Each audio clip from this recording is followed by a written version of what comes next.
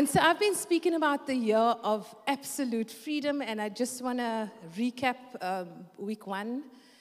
I spoke about Lot's wife, and it's actually about not turning back.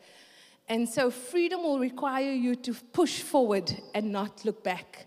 And the thing with Lot's wife is, I think she couldn't believe that God had more in store for her than what she currently have. And so Sodom, the city Sodom actually represents bondage. And the city Egypt actually represents slavery. And so just like the Egyptians were at the door of the promised land, they still wanted to go back to their slavery. And so there's this interesting concept for those of you who watch Criminal Minds and all of those murder mystery stuff called Stockholm Syndrome. Don't know if you guys know what Stockholm Syndrome is. So Stockholm Syndrome, for those who don't know, is when you become empathetic with your captor. People eventually fall in love with their captor, and that's what Lot's wife did. She didn't realize she was in bondage, but she fell in love with this bondage. And it's the same with Egypt. They fell in love with slavery. They thought, like, at least in Egypt, we had meat. And so they fall in love with the slavery. But they didn't know that God had more in store for them. And so the second week I spoke about, or last week, I spoke about a misdirected fight. And your freedom is going to require you to fight. And God would have put a fight inside of you, a fight to get to your purpose. So that fight is actually to fight strongholds, to fight your addictions, to fight your fears, to fight your anxieties, but also to fight to get to your purpose. And there's a place where you need to get to a place of separation, because there's certain things that you cannot take with you into the promised land. There's things and habits that you've got to let go of to get into before you can get into the promised land. And sometimes we have this misdirected fight, and Hannah was someone that actually had started out with having a misdirected fight. Hannah's initial prayers to the Lord was, give me a child so that I can silence the mouths of my naysayers, so that I can silence Penina's mouth. But actually, when she changed her prayer and said, give me a child so I can give this child back to you, God answered her prayer. And that's what God wanted her prayer to be all the time. So that's a misdirected fight. And God opens up her womb when she recognizes that my fight is not against flesh and blood. My fight is not against the people around me. My fight is actually against the strongholds and that principalities. And God wants to open up the wombs of some people, but we're still caught up in people fights. And God is saying, I don't need you to fight people. I can do that for you. I need you to fight the strongholds. I need you to fight the habits. I need you to fight the addictions. So that was last week. And so this week I actually want to talk about freedom is actually about changing your mind. And so my sermon title for this week is Changing Perspective. And I know most of you have been in church for a long time, so you're going to say, Pastor Heather, there's nothing you can teach me. We know, be not conformed, but be transformed. We know I'm a new creation. We know the scriptures. We know what we know. But today I actually want to speak about Daniel. And in the first week that I started preaching on this, I came home and my child that has very strong opinions about everything said, Mommy, you had a very strong opinion about people that are in the prophetic. I felt like you were a little bit shady.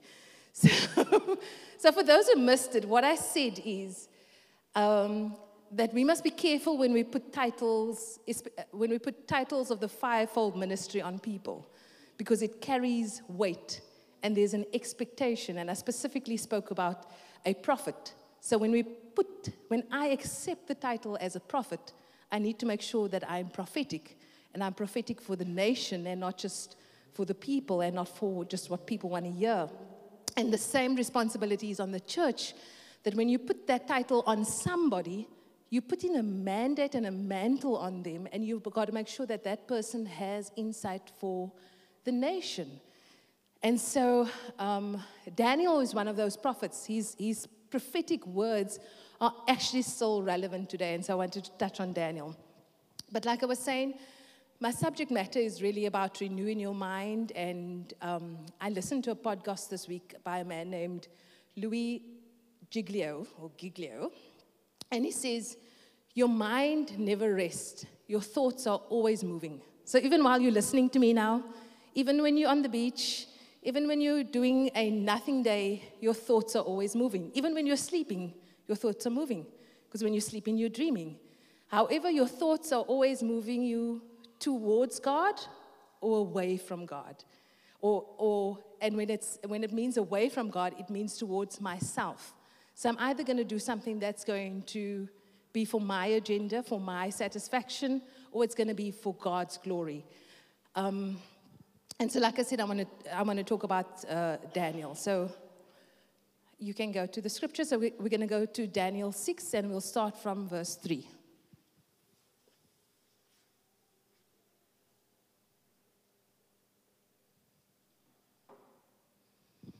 If you have it, say amen. There's too few amens. I'll give you a second. Oh, you do have it. It's on the screen, people.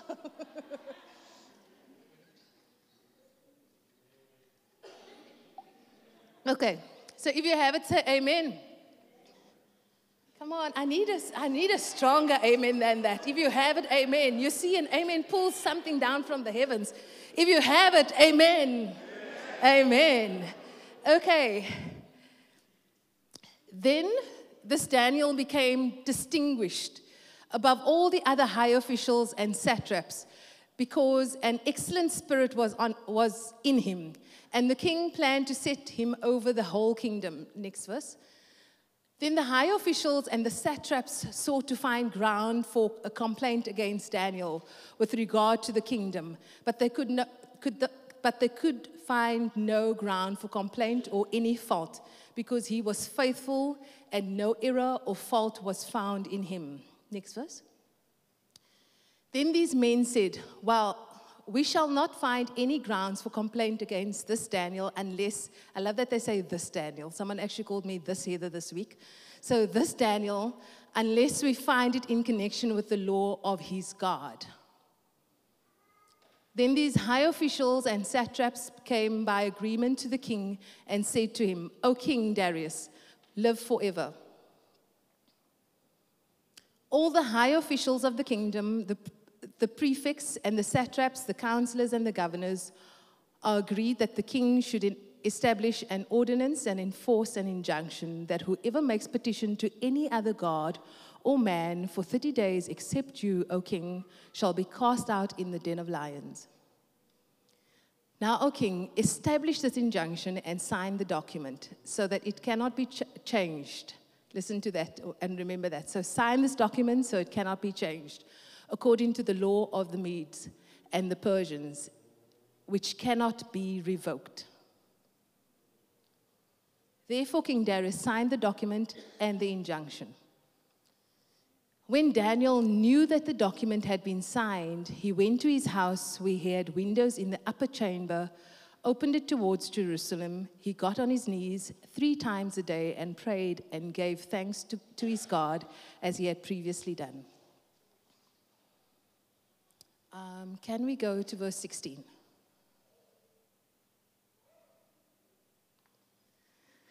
Then the king commanded, and Daniel was brought and cast in the lion's den. The king declared, Daniel, may your God, whom you continually serve, deliver you.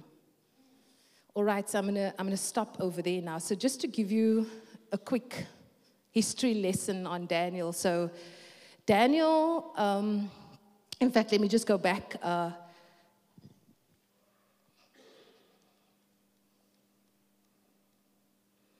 So Daniel is taken captive when he's about 16 years old. And so Israel, like they do, they displeased God.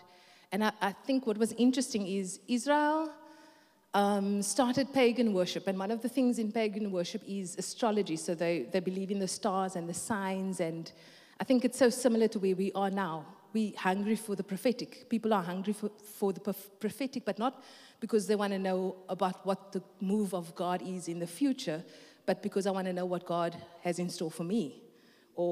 And that's why most people go for the prophetic, not because I want to be an instrument in God's hands, but because I need to know the prophet needs to speak a word over my life or my house, or we need to hear a prophetic word. And so Israel had the same appetite. They were wanting, they started serving the stars and all of that, the pagan gods, because they wanted to know what was in it for them.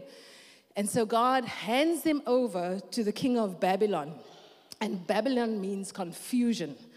So the same like Sodom means bondage and Egypt means slavery, Babylon means confusion. And then what the king then says is, and Isaiah prophesies about it, he says that Israel's going to be in slavery for 70 years. And so what the king then says is, I'm going to take all the people from the royal house of Judah, and I want you to find the best people out of that, the young men who are attractive and who are young and have muscles and are intelligent. I want you to bring those men, and I'm going to enslave them in the palace. And so he takes those men, and Daniel's about 16 years old when he's taken into the palace. And the first thing that happens is they give them food, and Daniel rebels, and that's, well, not rebels, he kind of says, no, king, I don't want this. And the king teaches them their language, and puts them in the education system. But one of the interesting things that the king does is, in fact, it's his wingman, by the man of Aspaniah. He actually changes their names. And so he changes Daniel's name from meaning God is my judge, which means I will live according to God's will, God's purposes. He changes that name to Belteshazzar. So Baal is a pagan god, and it's actually the feminine meaning of the name. So it actually then means, so Belteshazzar actually means lady, protect the king. So it completely changes what Daniel's name is. It completely changes Daniel's identity. So Daniel was living for God. That's the name that was given to him. And the king says, you are now protecting an idol. So that's the name change that they give to Daniel. The second name change is Hananiah. So there's 4 men that's taken from this line of Judah. The second name is Hananiah, which means Yahweh is good or gracious. And so that's the name of thanksgiving. And they change his name to Shadrach, which means I am fearful of God. So they instill a spirit of fear or shame. So they speak and prophesy that word over him. The next name is Mishael, which means who is what God is. Or in other words, there's no God like Jehovah. So it's a name of victory. And they change his name to Meshach, and they say, I am despised, contemptible, and humiliated. So he's walking around in defeat. They're telling him, you should have been walking around in victory, but your name is changed to a name that you're walking around in defeat. The next name is Azariah, which means Yahweh is my help. So in other words, when I call upon the name of Yahweh, I know he's going to come through. I know I'm a victor. I know I've got a testimony. I know I've got breakthrough. And they change his name to Abednego, which means servant of Nebo. Nebo was a Babylon god, so it means he's a servant of the false god. And so I feel like I can just end there, because that whole first chapter is a preach. So they take the children from the tribe, the royal priesthood. They take this children that has an identity of royal priesthood from the tribe of Judah, which means praise. So they take their praise and they turn the goodness of God into negativity. And so he changes the identity completely. But what is significant about the story of Daniel is that never, even though this is spoken over them, even though this negativity is spoken over them, or they're enforced or forced to change their identity, and they're young, they're 16, 17, 18, never do they conform to what the king wants. And so this story of Daniel, Hananiah, Azariah, and Mishael, we better know them as Shadrach, Meshach, and Abednego, becomes a parallel but an opposite story to the story of the Israelites. So the Israelites are sent into the wilderness as free people. And a lot of people say, I'm having a wilderness experience, or I'm going through a wilderness. But actually, the wilderness experience was actually the place where the Israelites experienced the freedom of God.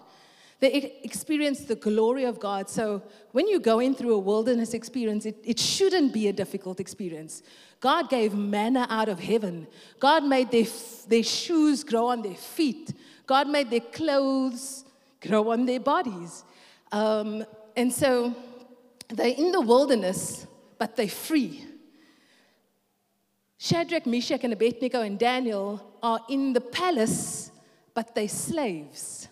However, Shadrach, Meshach, and Abednego are in the palace, but their minds are free. If you read the book of Daniel, their minds are free. They're never enslaved by the system. In fact, they go into the fiery furnace. There's a place where they say, we're not going to bow to this foreign god. So their minds are free.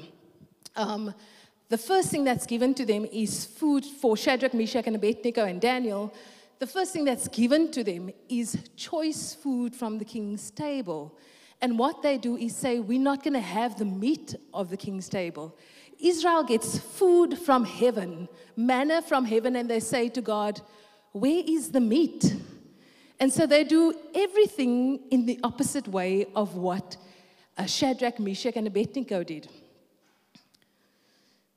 See, they had a slave mentality where Daniel had a free mentality.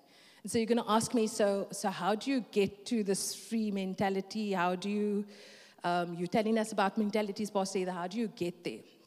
And so, like I said, Daniel was about 16 years old when he was taken into slavery. When the story that I just read, when that story happens, he's about 80. So he's in slavery for almost 70 years. And what happens is, they obviously, so now the king, when we go back to the story, the king says, I'm going to put Daniel, because of his integrity, I'm going to put him in charge of the entire country. So he's not a pagan worshiper. He's actually someone who they know serves a God, or serves Yahweh. So he says, I'm going to put him in charge of this people. And the people that are from Babylon then says, but how can you do this? And this is the thing that happens. Favor will attract haters. So Daniel gets favor. Favor will attract haters. And you see the interesting about haters, they can never hate you alone. Haters need to find more haters. And isn't it interesting how haters will find each other? Haters will, I don't know if there's hater magnets, if they've got hater Wi-Fi. Haters will, people just cannot hate you alone. So they start gearing up and start hating on Daniel, because how can Daniel have this favor of the Lord? Joseph's brothers did the same thing.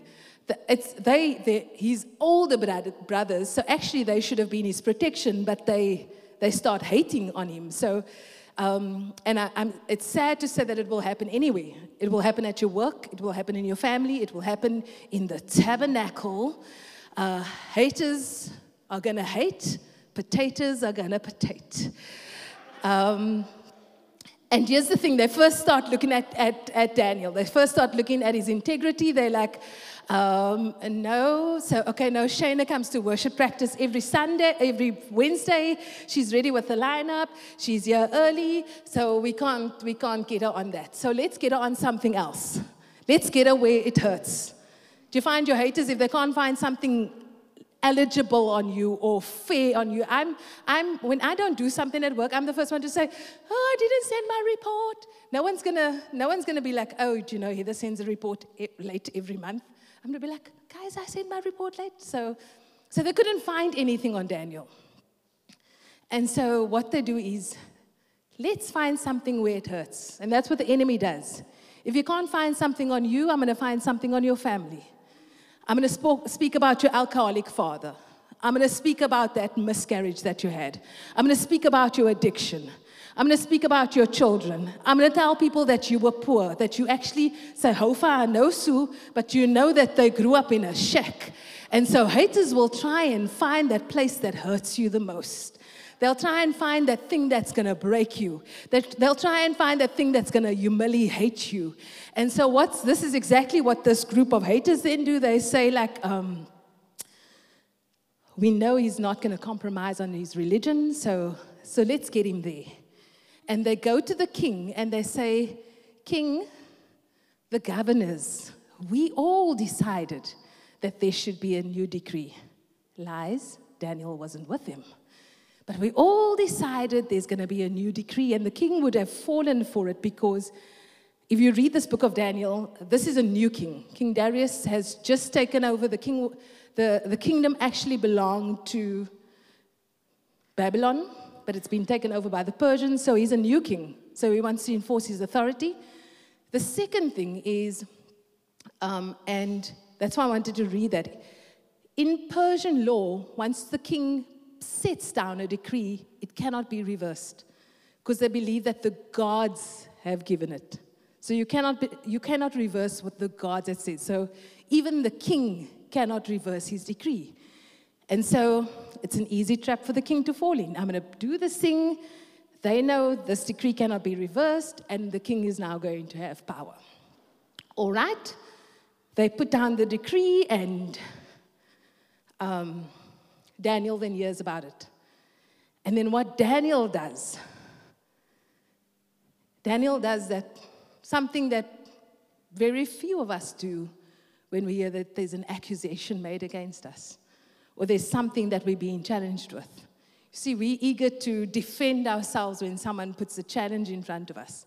We're eager to defend ourselves, whether it's when we heard it from someone else. You know they said this about you, then you want to defend yourself. Daniel says, I'm going to go to my upper room and I'm going to pray.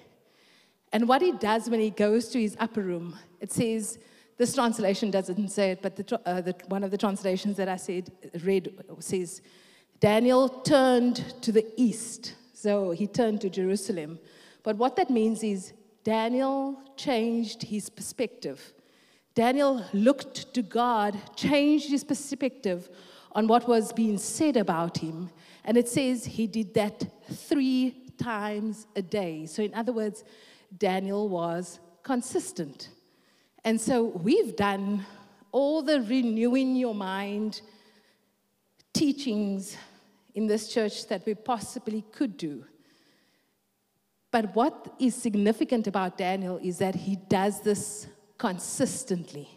You see, when God takes you to a place where he wants to change your perspective, you have to be consistent in saying, I'm going to change my perspective. And that's exactly what God did with Lot and Lot's wife. He said, I want you to go to the mountains so that I can change your perspective.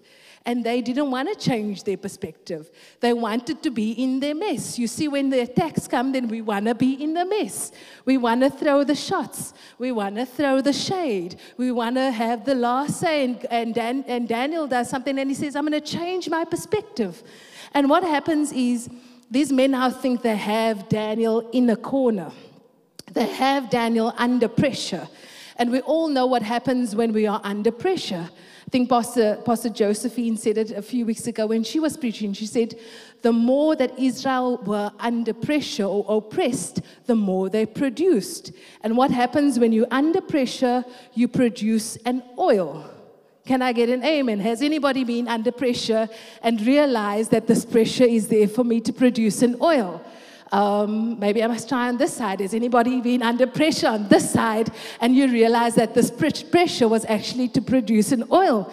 And so Israel is under pressure because they need to produce an oil, and they produce an oil, but they misappropriate this oil. You see, they misappropriate, they waste this oil. You see, there's 3 uses for oil in ancient times. So the first use is the purest oil you're going to worship God with. There was only 3 uses. First oil, I'm getting too excited, yeah. I know how this message ends, so let me just calm down. The first use is for worship. Your purest oil is for worship. The second use of oil was for yourself. So it was to anoint yourself, and if you needed it for food, that was the second use of your oil. The third use of your oil, because this was the chacha oil. It was the oil that wasn't so good. So the third use of the oil you would use for your lamp. But you see what Israel did. They reversed the uses of the oil. God gave them oil, but they said, no, Lord, instead of using the oil for number 1 to worship you, I'm going to use this oil for number 2. I'm hungry. Where's the manna? Where's the quail? Where's the food? What have you done for me? So they used the oil for their food, and they used the oil for their light. They started illuminating their own situations when God was saying, I'm giving you this oil so that you can use this oil for worship. The same thing happens with Daniel. God puts him under pressure so that he can produce an oil. And what Daniel does, he takes his oil and he uses it for worship. See, sometimes God puts you under pressure to produce an oil in you because he wants to do something in you. But instead of using that oil for your worship, you're saying, oh Lord, just look at me, I'm in trouble. Don't you see that I'm struggling? We use this oil to illuminate ourselves when he wants that oil for the worship. Or we use this oil to anoint ourselves, and can you see how holy I am? Can you see how blessed I am? And God is saying, that's not the purpose of this oil in this pressure. The purpose of this oil in this pressure is so that you can use this oil for my worship. And Daniel understands that. He understands that the pressing and the crushing and the persecution is to get an oil out of him so that he can bring the purest worship to God. And so he brings this worship unto God. And eventually the king realizes what he's done. He realizes, and the Bible actually says the king has a sleepless night. The king does everything he can to try and save Daniel. But because he can't reverse his own decree, he now needs to let Daniel go into the lion's den. And I actually want to read that scripture again.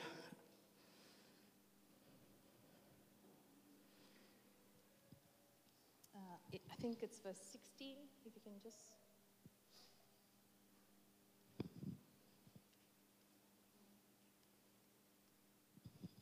And the verse says, then the king commanded, and Daniel was brought and cast into the lion's den.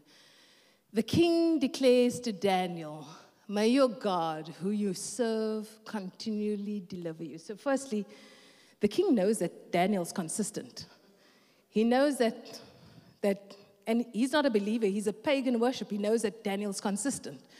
And here's the thing, no one can break you down if they know that you're consistent. If they know that your yes is your yes and your no is your no. But you see what happens in this scripture. The king then says, can we get the scripture up again? The king says, may your God, whom you continually serve, deliver you. So there's a scripture in the Bible that says where two agrees, a fact is established. The king that doesn't believe in God doesn't realize that he's becoming a catalyst to Daniel's miracle because he believes in what Daniel has shown him. So he becomes the person that ignites Daniel's miracle. And so that's why you've got to make sure that your light is your light, because the unbelievers will become the catalyst to your miracle. The unbelievers will become the testament to what God has done for you. And so this man becomes the catalyst to Daniel's miracle, and Daniel goes to the lion's den, and they roll a stone in front of the lion's den. And this is not what I want to preach about this morning, but I know another place where there was a stone rolled. And sometimes you feel like there's a stone rolled in front of your situation. You feel like there's a stone rolled in front of your marriage. You feel like there's a stone rolled in front of your finances. You feel like there's a stone rolled in front of your job. And there's a stone rolled in front of Daniel's cave. And there's a stone rolled in front of Jesus' tomb. But you see, what was in Daniel's cave and in Jesus' tomb was an angel. The Bible says there was an angel that shut the lion's mouth the entire night. I don't know what was happening in that cave that night. I don't know if Daniel was sleeping. I don't know if he was praying. I don't know if he was riding on the lions. I don't know if he was sleeping on the lions. But I do know that the next morning, he comes out unharmed. And I want to say, if you've got an angel, if you've got an angel fighting for you, if you've got an angel that is with you, you don't have to worry about a lion. You don't have to worry about death. You don't have to worry about anything else. And so there's an angel and there's a stone that is moved. And the Bible says, first thing in the morning, guess who's there? King Darius. King Darius is there first thing in the morning. And he says, Daniel, let's just see if you're okay.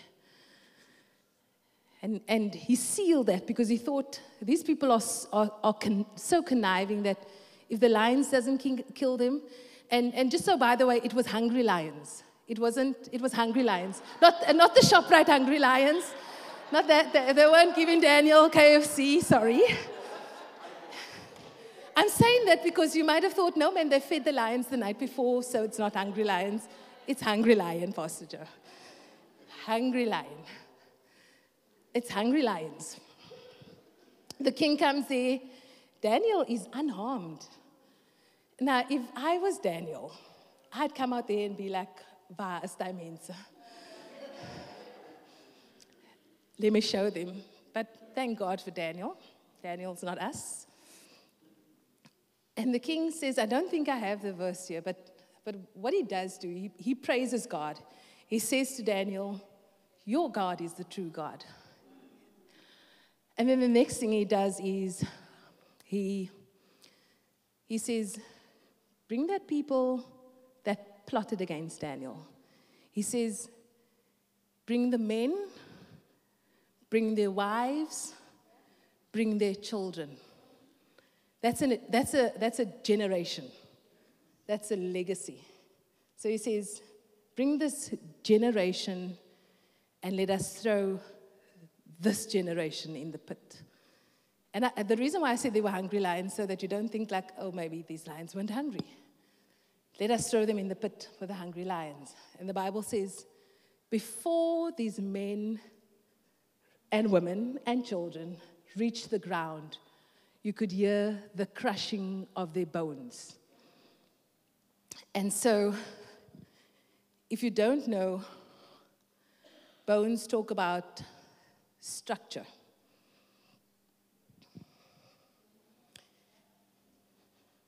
So,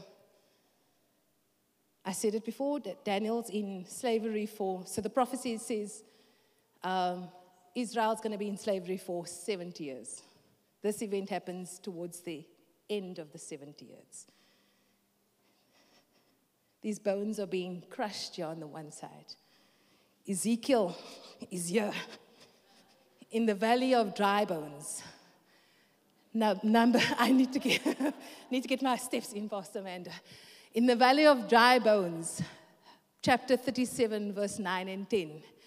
And I'd like to think, while the structure was being broken down here, while these bones were being crushed down here, Ezekiel is busy prophesying over here, and he's saying, can these dry bones, the Lord says, what do you see? He says, I see dry bones, and he says, can you prophesy over these dry bones? And the knee bones, and the hip bones, and the shoulder bones, and the finger bones, and all the bones are starting to get together. See, while the crushing is happening here, while the structure that's been keeping them captive, that's been keeping them oppressed, that's been keeping them down is being crushed and broken down here. On the other side, Ezekiel is busy prophesying so that this system of God, the system that God has originally implemented, these bones are busy coming together. And these bones are not just bones. Ezekiel, the Lord says to Ezekiel, prophesy. And then he says, and then there's flesh on the bones. And then there's skin on the bones, and this thing becomes a structure, and it becomes a mighty army. See, you think you were going to be crushed by the lions, but God is saying the structure is being broken. You've got to renew your mind daily. so that the system that's been oppressing you, so that the structure that's been putting you in a corner, so that this thing that's been putting you under pressure can be crushed, can be destroyed. Because on the other side, there's a prophetic voice that is speaking life into your situation, that is raising up a mighty army, that is raising up the voice of God, that is saying this thing that you see as dead is becoming life. This thing that you see as a burden is going to become your blessing. The thing that you see as a trial is going to become your testimony. This thing that looks like a mess is going to become your message. And you've just got to focus on the prophetic word of God. And so while this one structure is being broken down, the structure of God is being built up on the other side.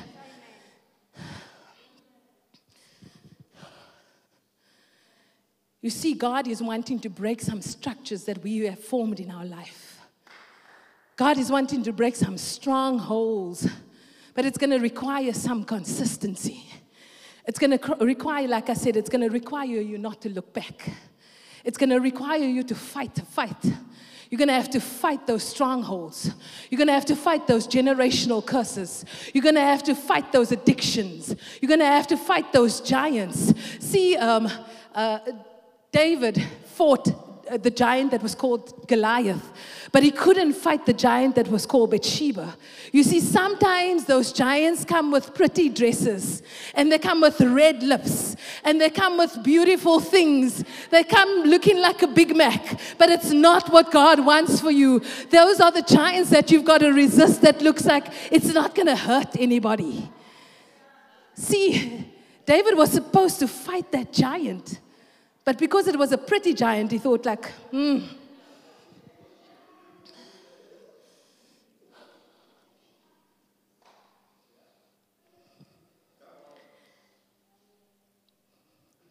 See, God is not going to restore a people and not the place. If God is busy restoring you, and that's why you've got to push, so that God can restore me, so that my children can experience restoration. God can restore me so that my family can experience restoration. And I think for some people in this church might think, Pastor Heather, can you just stop it? God must restore our senior pastors so that Faith City can get restoration. And God must restore Faith City so that Goodwood can get restoration. And so that the city can get restoration. You see, there's a fight that we've got to fight. I think it's in Genesis 35. And we know that Jacob loved Rachel.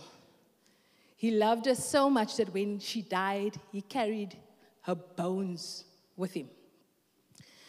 And Maya's laughing, thinking I'm going to do that for Adelaide. He loved her. He loved her so much that he carried her bones with him. And eventually, Genesis 35, verse 19, it says, so Rachel died and she was buried on the way to Ephraim, that is in Bethlehem. And then it says, over her tomb, Jacob set up a pillar. And to this day, the pillar marks Rachel's tomb. And then verse 21, can go to verse 21, and I'm just going to read the first two words. And my translation says, and Israel moved on. Don't know if you caught that. Jacob went in, but Israel came out. See, some of us have to let some bones go. I almost want to say some beef also. But we need to let some bones go. Because as long as we have that bones, we are Jacob. We're deceiving ourselves. We're confusing ourselves. We're trying to hold other people back. We're trying to confuse people. But as soon as you can let that bones go, God says, and then Israel. And Israel represents the church. So if you can let the bones go so that God can renew our minds, can restore us so that the church of God can rise up.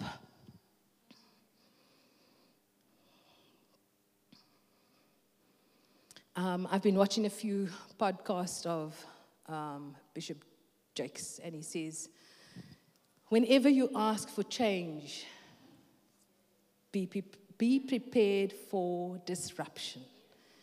And so that's what happened in Daniel's life. I think Daniel must have thought like, I'm old, man. Lost my 8. I'm going to retire. He's in his 80s. He's been serving since he's 16.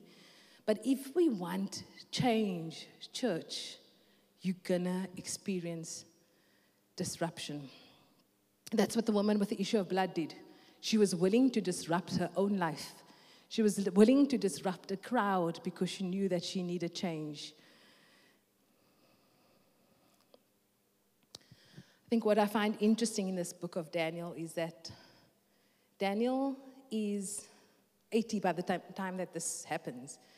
Daniel comes into slavery when he's 16 years old. So he only has, maybe 16, when do kids start understanding? 5.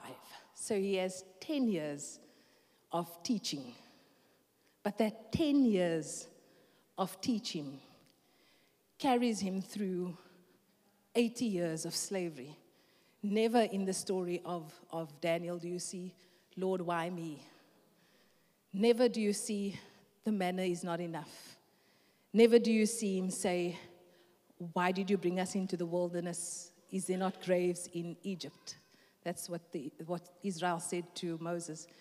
Never do they say, never does he murmur. He always is consistent with what God wants to do for you. And so, just as a synopsis, in Daniel 1, Daniel refuses to eat from the king's table.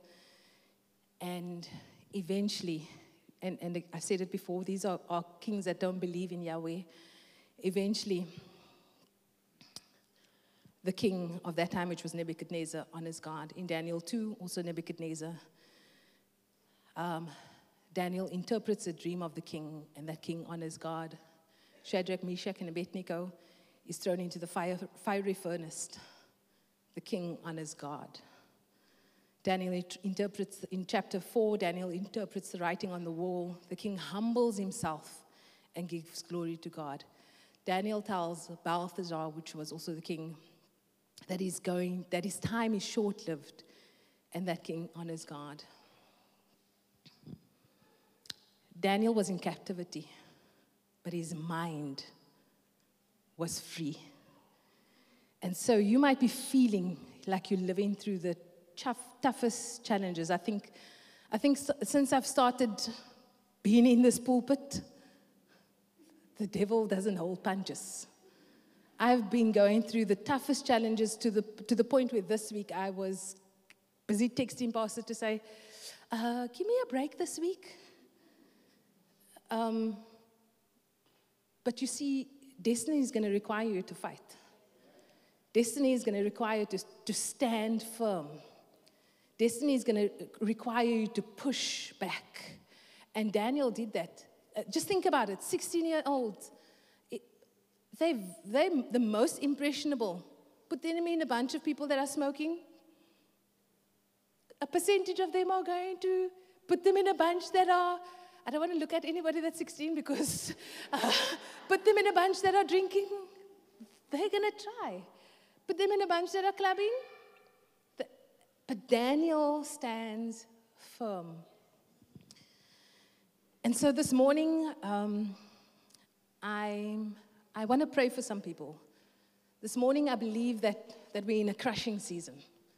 You thought certain things came to crush you. I think Paul says, we are hard-pressed on every side. We are struck down, but not destroyed. We are persecuted, but not abandoned. And that's what I want to say, is you feel like you're experiencing a crushing. You feel like you're experiencing a breaking. But what's happening in that crushing is that God on the other side is busy raising up a prophetic voice to restore whatever He has spoken about you. And sometimes our timing, we don't realize that the timing, just like with with Abraham, he was walking up on the one side to sacrifice his son. On the other side, the ram was walking up. See, you don't see that on the other side, the prophetic voice is busy working out. On the other side, the army that is fighting for you is busy being raised up. On the other side, those dry bones are coming together. And so this morning, I want to pray for people that feel that I've been going through a crushing, that I don't feel I'm going to make it past either. I've been going through a crushing, and so I feel like maybe I'm preaching for myself this week. I feel like I've been going through a pressing. I've been going through the fire. I feel like I've been going through the furnace. So the story of the furnace is so interesting because it says they were bound up. In fact, the king said, put on all their clothes. Put on the turbans, put on the coats, bind them up. And they were bound up, and then eventually the king says, there's foaming in the fire. They're not bound up. They're dancing in the fire. And so I want us to get to a church that when we're in the fire, we can dance in the fire. When you ask me how it's going, I'm going to say, Pastor Josephine, I'm in the fire, but I'm dancing in the fire. I'm in the furnace, but I'm dancing in the furnace. So I'm going to ask that you stand with me this morning. If you need prayer, you can.